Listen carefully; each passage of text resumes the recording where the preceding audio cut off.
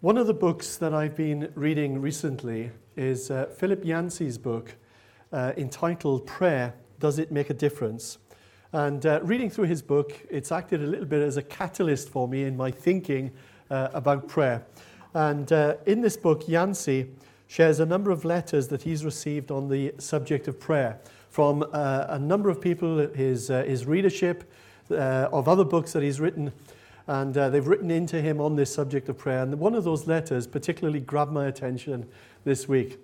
It was a letter from a 41-year-old woman, a Jewish believer in Jesus, who had breast cancer, which then spread to her lungs and liver. And she confessed that sometimes she would pull away from God completely, but then, to use her own words, and I quote, "After sulking in silence for a period of days or weeks, I would come back to God slowly and reluctantly, a pout on my face, but recognizing that I didn't know how to live apart from God." I found those words actually quite profound. And in her letter, she continues this way. She says, "What is the point of praying for something to happen? I can understand the point of praying as a means of simply trying to establish communion with God. But why should I pray for someone to be healed, or for my husband to get a job, or for my parents to come to salvation? I pray for others because I often feel helpless to do anything else, and I cling to the hope that maybe, just maybe, this time it will matter. My spiritual leaders are always admonishing our congregation to spend hours in prayer, interceding for those in need. Why? If God has plans and knows what we want and need and what's best for us, should I spend hours asking Him to change His mind? And how do I pray with faith when it seems that the kind of prayer that I am lifting up rarely gets answered?" She then went on to tell of hundreds of people who were praying for her healing from cancer, and questioned whether their prayers mattered at all. And she asked the question, "Am I more likely to get healed than my friend who also has cancer but has only a handful of people regularly praying for her?" Now, to be honest, in reading that this week, I just found those words utterly transparent and honest and real and devoid of any kind of pretense and religiosity. And what I read in that letter is what I call the paradox of prayer. Guys, we're having trouble with this again. Just move it on for me, please. No, back one. Thank you. Many skeptics question the prayer's usefulness. If you want to type the words paradox of prayer, first slide, please. Thank you. Into Google, and I've done that this week. Paradox of prayer, try it. The first 12 videos that came up were, surprisingly, not from Christians. They were actually from atheists who were quite desperate to undermine and ridicule this very idea of prayer. And most of them make the same points.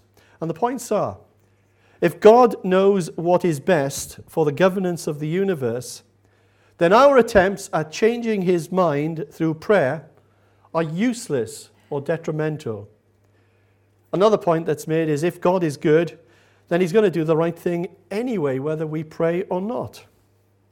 Another point, if God knows what I need before I ask Him, as Jesus said, then why ask? Yet another point, if God is omniscient, and that means that God knows everything, then why do we need to inform Him what's going on? Another paradox is, why does God only rarely step into the world events in response to our prayers? God might have, as we heard last week, prevented the annihilation of 250,000 soldiers at Dunkirk, the miracle of Dunkirk that we spoke about last week, which is a wonderful story, an amazing deliverance. But why did God then allow the atomic bombs to fall on Hiroshima and Nagasaki, killing 250,000 civilians? Half of them on the first day when the bombs were dropped, and the rest over a period of months, they suffered from burns and the effects of radiation. Or perhaps allow the bombing of London, where 32,000 civilians were killed and another 87,000 were seriously injured. And being we talk about London, what about Dresden or Hamburg or Tokyo? Why did God allow over 6 million Jews to be murdered in gas chambers of Auschwitz and other concentration camps? And when we are talking about these things, another paradox perhaps, why are some people miraculously healed and others are not? Others die. One atheist philosophy professor put it this way: if God can influence the course of events, then a God who is willing to cure colds and provide parking spaces, but is not willing to prevent Auschwitz and Hiroshima, is morally repugnant. Ouch.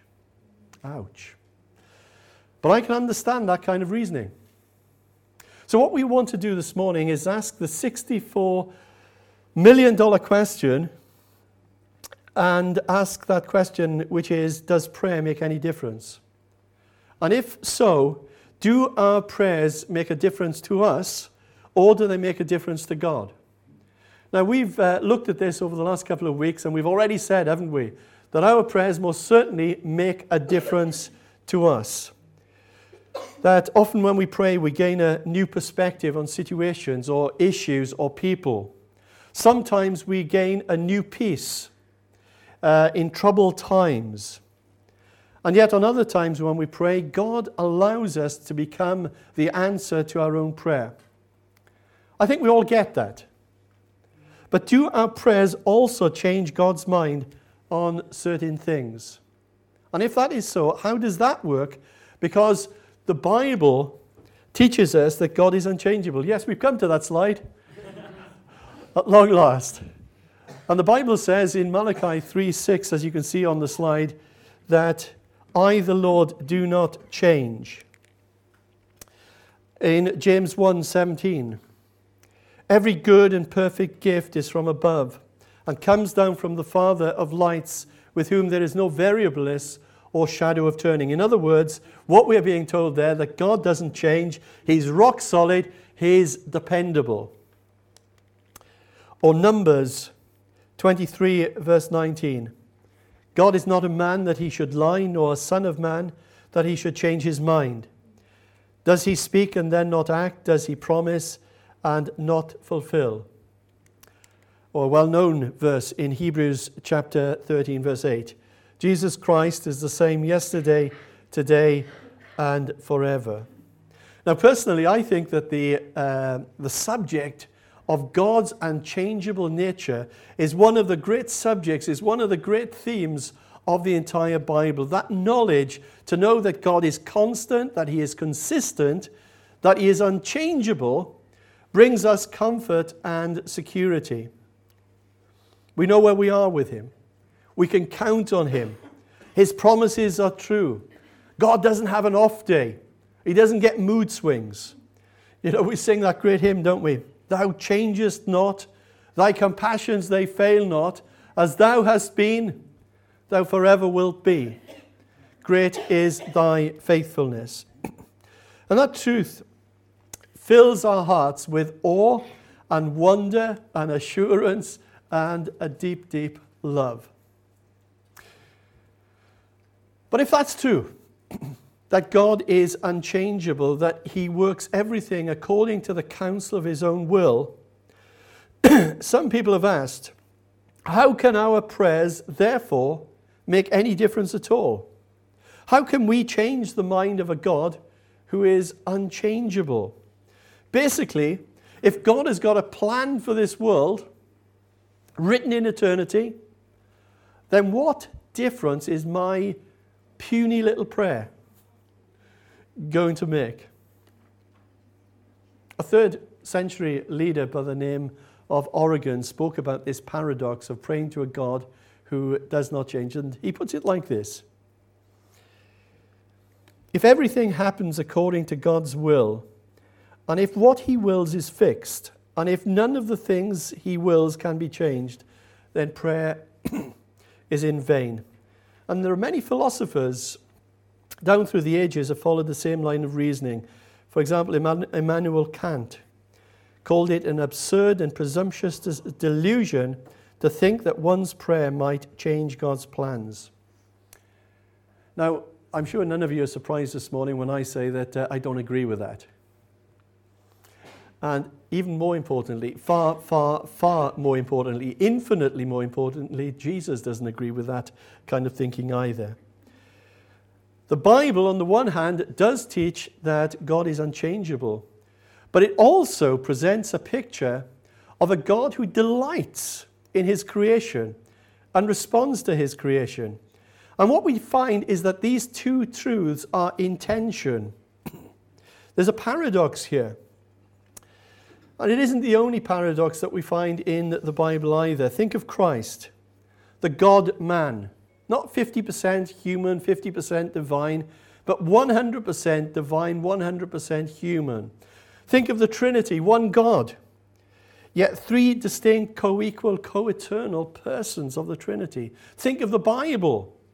Over 40 different human authors writing in a range of genres: history, letters, prophecy, law, poetry, biography, over a period of 1,000 years or so. And yet, as Paul writes to Timothy, this is God-breathed. So all of those examples of truths are held in tension. And you could speak of them as paradoxes. Paradox of Christ, of the Trinity, paradox of the Bible. But there's also this great paradox of prayer that we see. A great example of this is found in Acts chapter 2. Peter, on the day of Pentecost, he was preaching to the crowds in Jerusalem, and speaking of Jesus, he said, "This man was handed over to you by God's set purpose and foreknowledge. And you, with the help of wicked men, put him to death by nailing him to a cross." Now, I'm sure that we would all agree that the cross was foreordained by God. Yes? And yet, we read of Jesus in the Garden of Gethsemane praying, "Let this cup pass from me." Speaking of the crucifixion. I've got a question for you. Could Jesus have changed his Father's mind about the need for the cross? The answer to that is no. God is not a man that he changes his mind. And yet, Jesus nevertheless found it necessary and helpful to pray. And through his prayer, he aligned himself to his Father's will. Not my will, but your will be done. So what are we to make of all of this great paradox of prayer? Well, first thing I'd say to you, don't worry about the theological conundrums of how prayer works, or having a need to answer all your questions. Prayer is God's great idea. It's God's great gift to us, hence the title of this series. We don't need to understand the inner workings of how prayer works, any more than we need to understand the inner workings of a car's engine in order to be able to drive. We don't need to understand the four forces that work together to cause an aeroplane to lift up from the ground to enjoy a holiday abroad.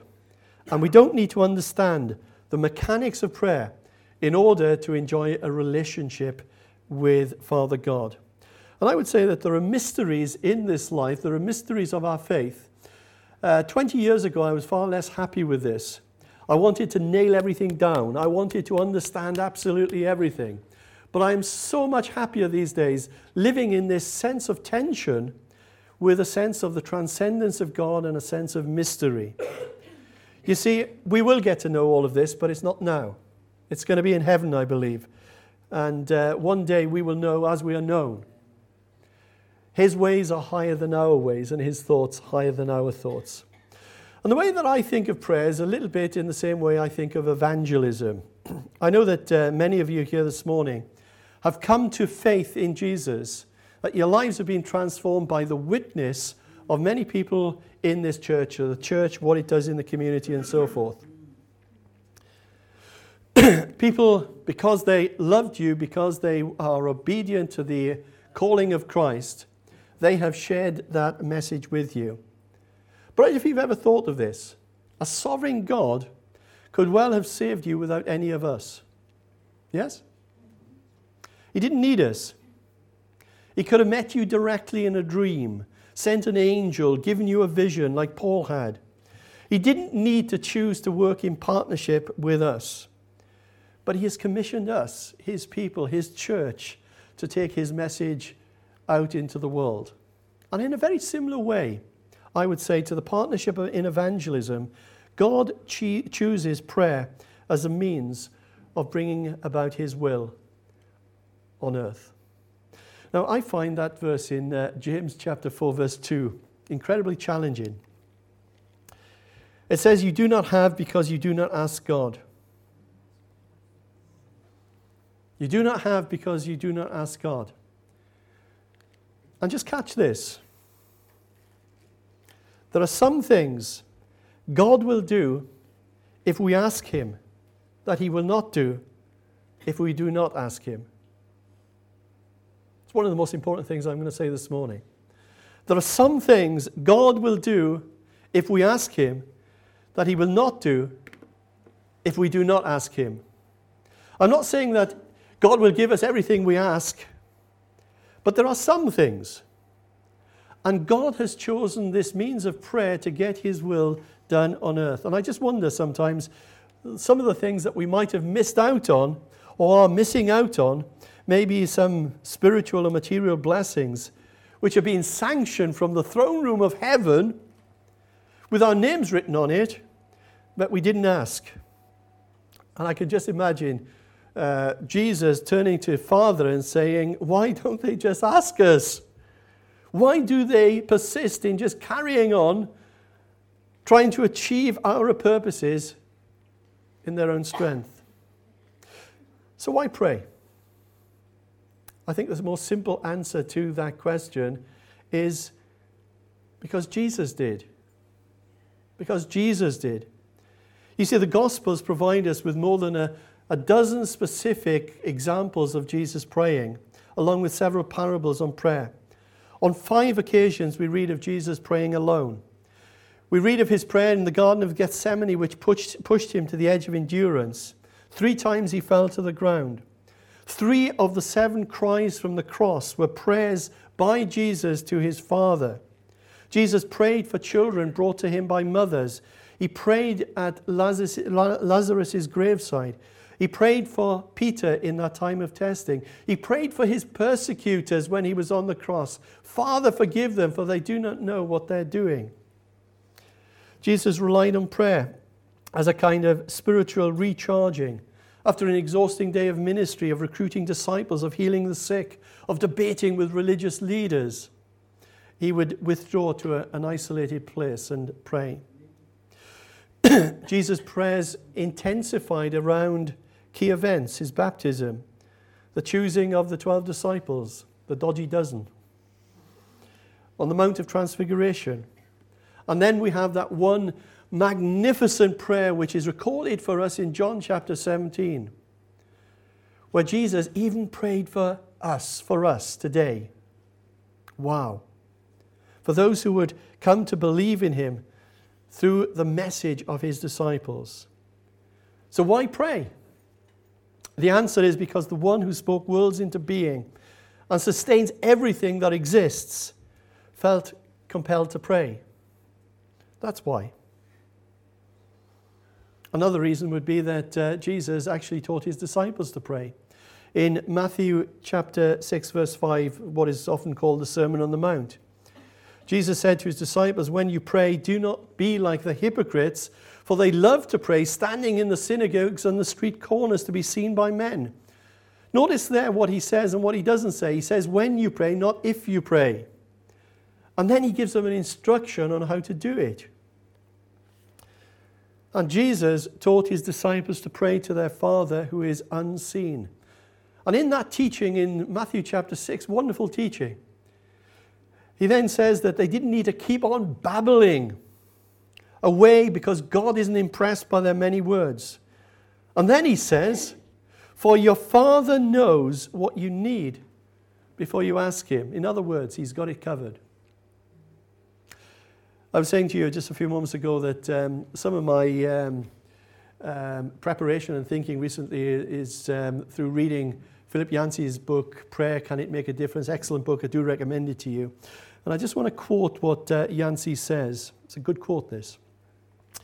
Some see God's omniscience, that is, again, God knows everything, as a disincentive to prayer. Why pray if God already knows? In contrast, Jesus treated God's knowledge not as a deterrent, but as a positive motivation to pray. We do not have to work to gain God's attention through long words and ostentatious displays. We do not have to convince God of our sincerity or our needs. We already have the Father's ear. Wow, isn't that great? God knows everything about us and still listens.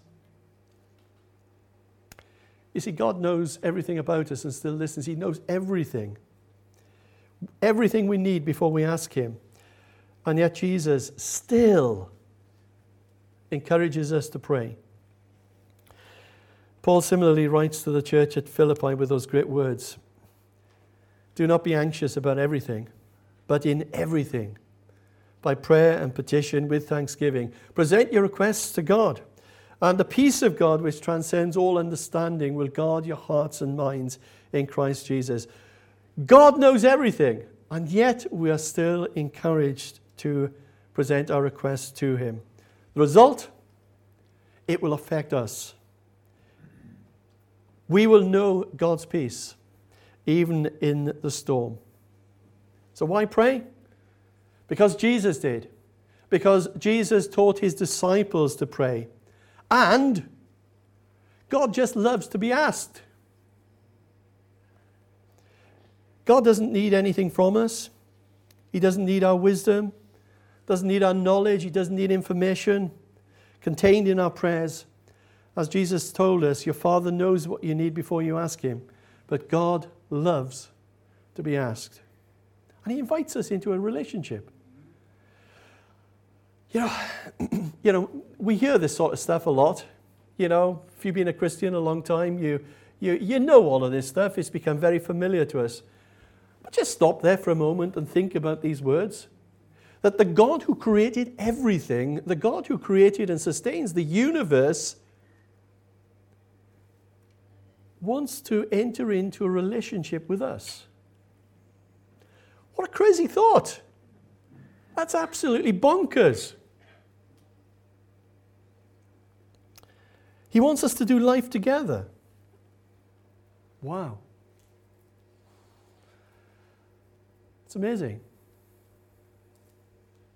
I love that story of Peter, James, and John. They've been with Jesus on the Mount of Transfiguration, having a rendezvous with Elijah and Moses, and they came down from the mountain into the valley, from that spiritual high point into a valley, and I suppose there's a sermon in that. And they saw the crowd, and the crowd were gathered there, and the teachers of the law were arguing with each other, with the disciples. And Jesus came up and asked them, what are they arguing about? And then a story emerged. A man from the crowd, a father of a young lad, explained that his son was possessed by an evil spirit, and the spirit had robbed him of speech, and that this same spirit kept throwing him into convulsive fits. He was foaming at the mouth and gnashing his teeth. And then he informed Jesus that he had brought his son to the disciples and they couldn't do anything for him. That they didn't have the power, it seems, to drive out this spirit. The boy was brought to Jesus and immediately started convulsing. And the father came up to Jesus and said, if you can do anything, take pity on us. Help him.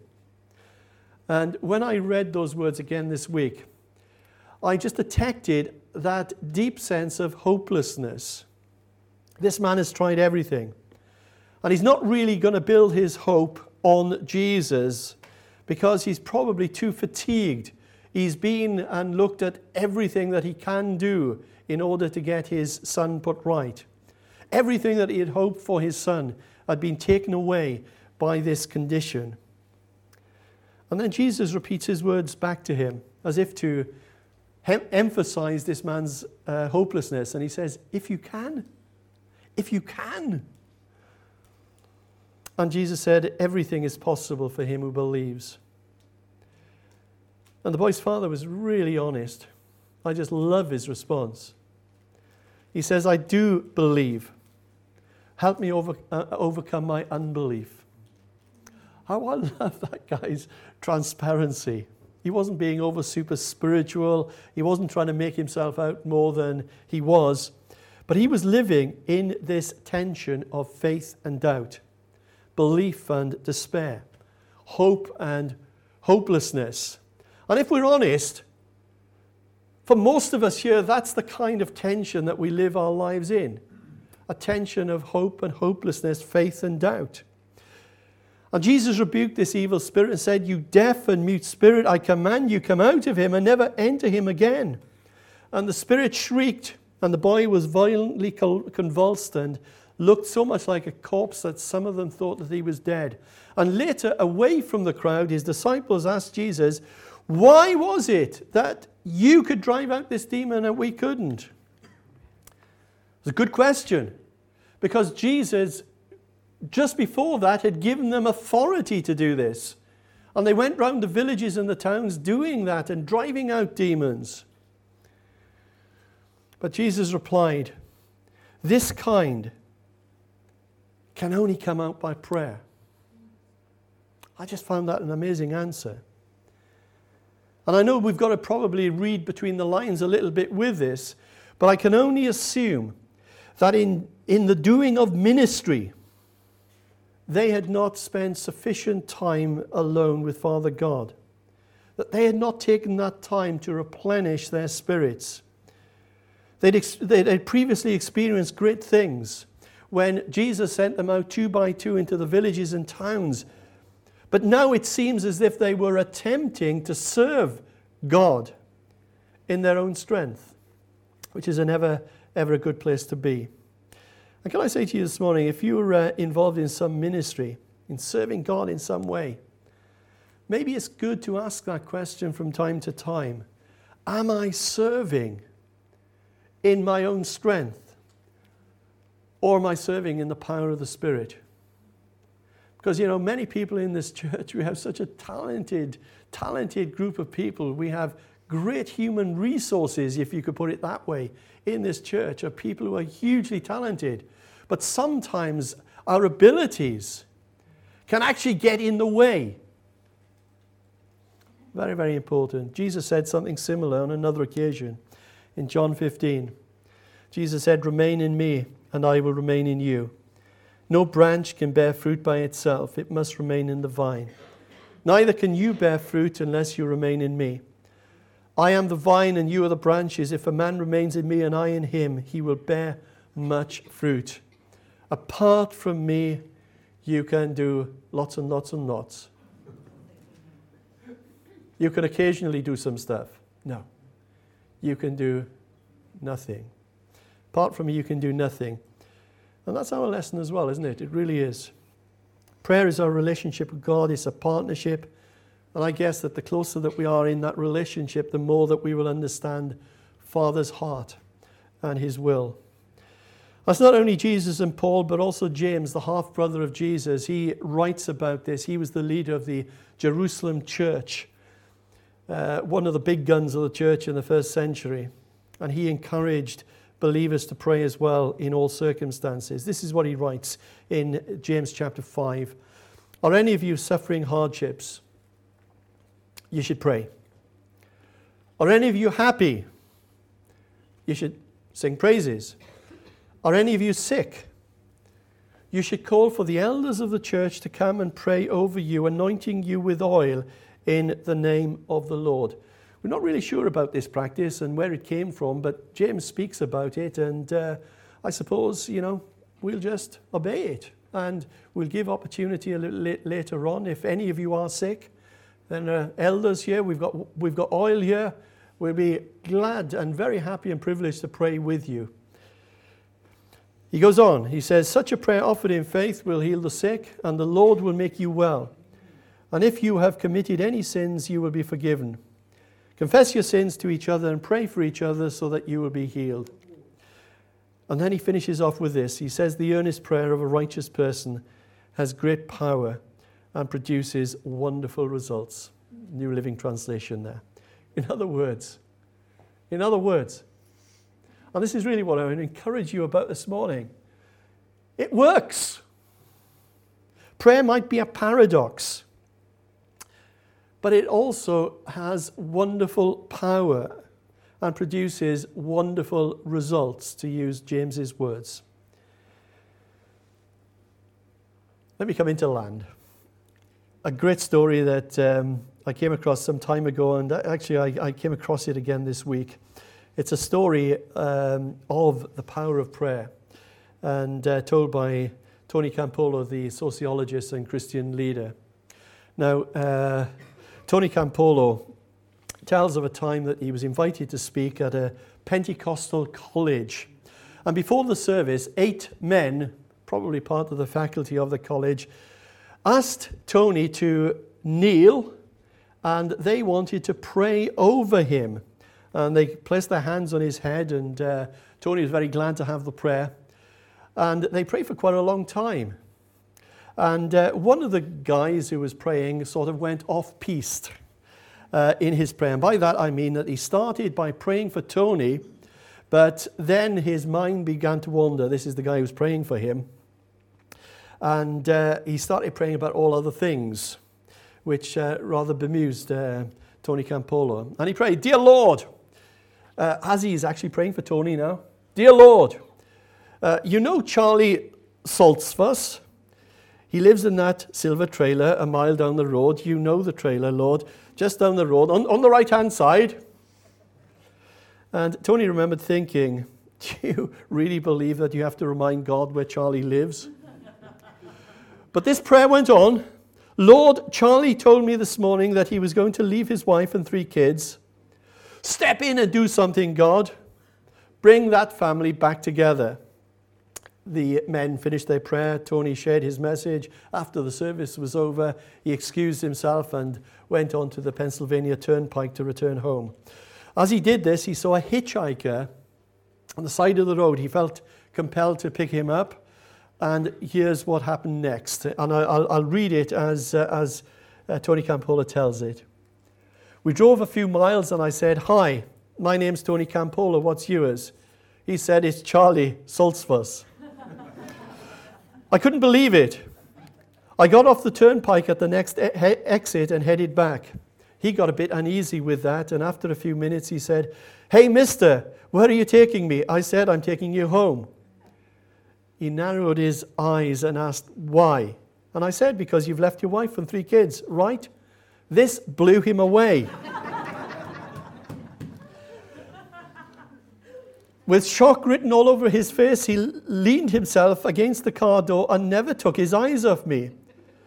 Then I really did him in as I drove straight to his silver trailer. When I pulled up, his eyes seemed to bulge as he asked, How did you know I lived here? I said, God told me. I believe God did tell me. When he opened the trailer door and his wife exclaimed, You're back, you're back, Charlie whispered in her ear. And the more he talked, the bigger her eyes got. Then I said, The 2 of you sit down. I'm going to talk to you, and the 2 of you are going to listen. Man, did they listen. That afternoon, I led those 2 young people to Jesus Christ. You see, when you pray, God, step in and do something, just be prepared for an answer. It might not be in the way that you expected, but be aware that He is a God who hears our prayers. You see, there are many aspects of prayer which remain a mystery to me. And to tell you the truth, that's one of the reasons I wanted to do these few weeks on prayer, because I don't get it. And I just wanted the opportunity to read and do a little bit more research and try to get my heads around what's happening here when we pray. And I can't even begin to make a precise role for prayer in something like a terrorist or attack, or a path of a hurricane, or the Syria conflict, or homelessness, or world hunger. But what I am doing, and I've got my L plates on, what I am doing is that I'm learning to go to God with all of my concerns as a little child would come to a loving father. I'm a work in progress. And I tell him of my utter dependence on him. And I make my requests known to him as I am encouraged to do so in the scriptures, fully aware that it's not me, but God who makes the final decision. And so often, at those times, I come away with a new peace in my heart and a totally different perspective on life. Let's pray.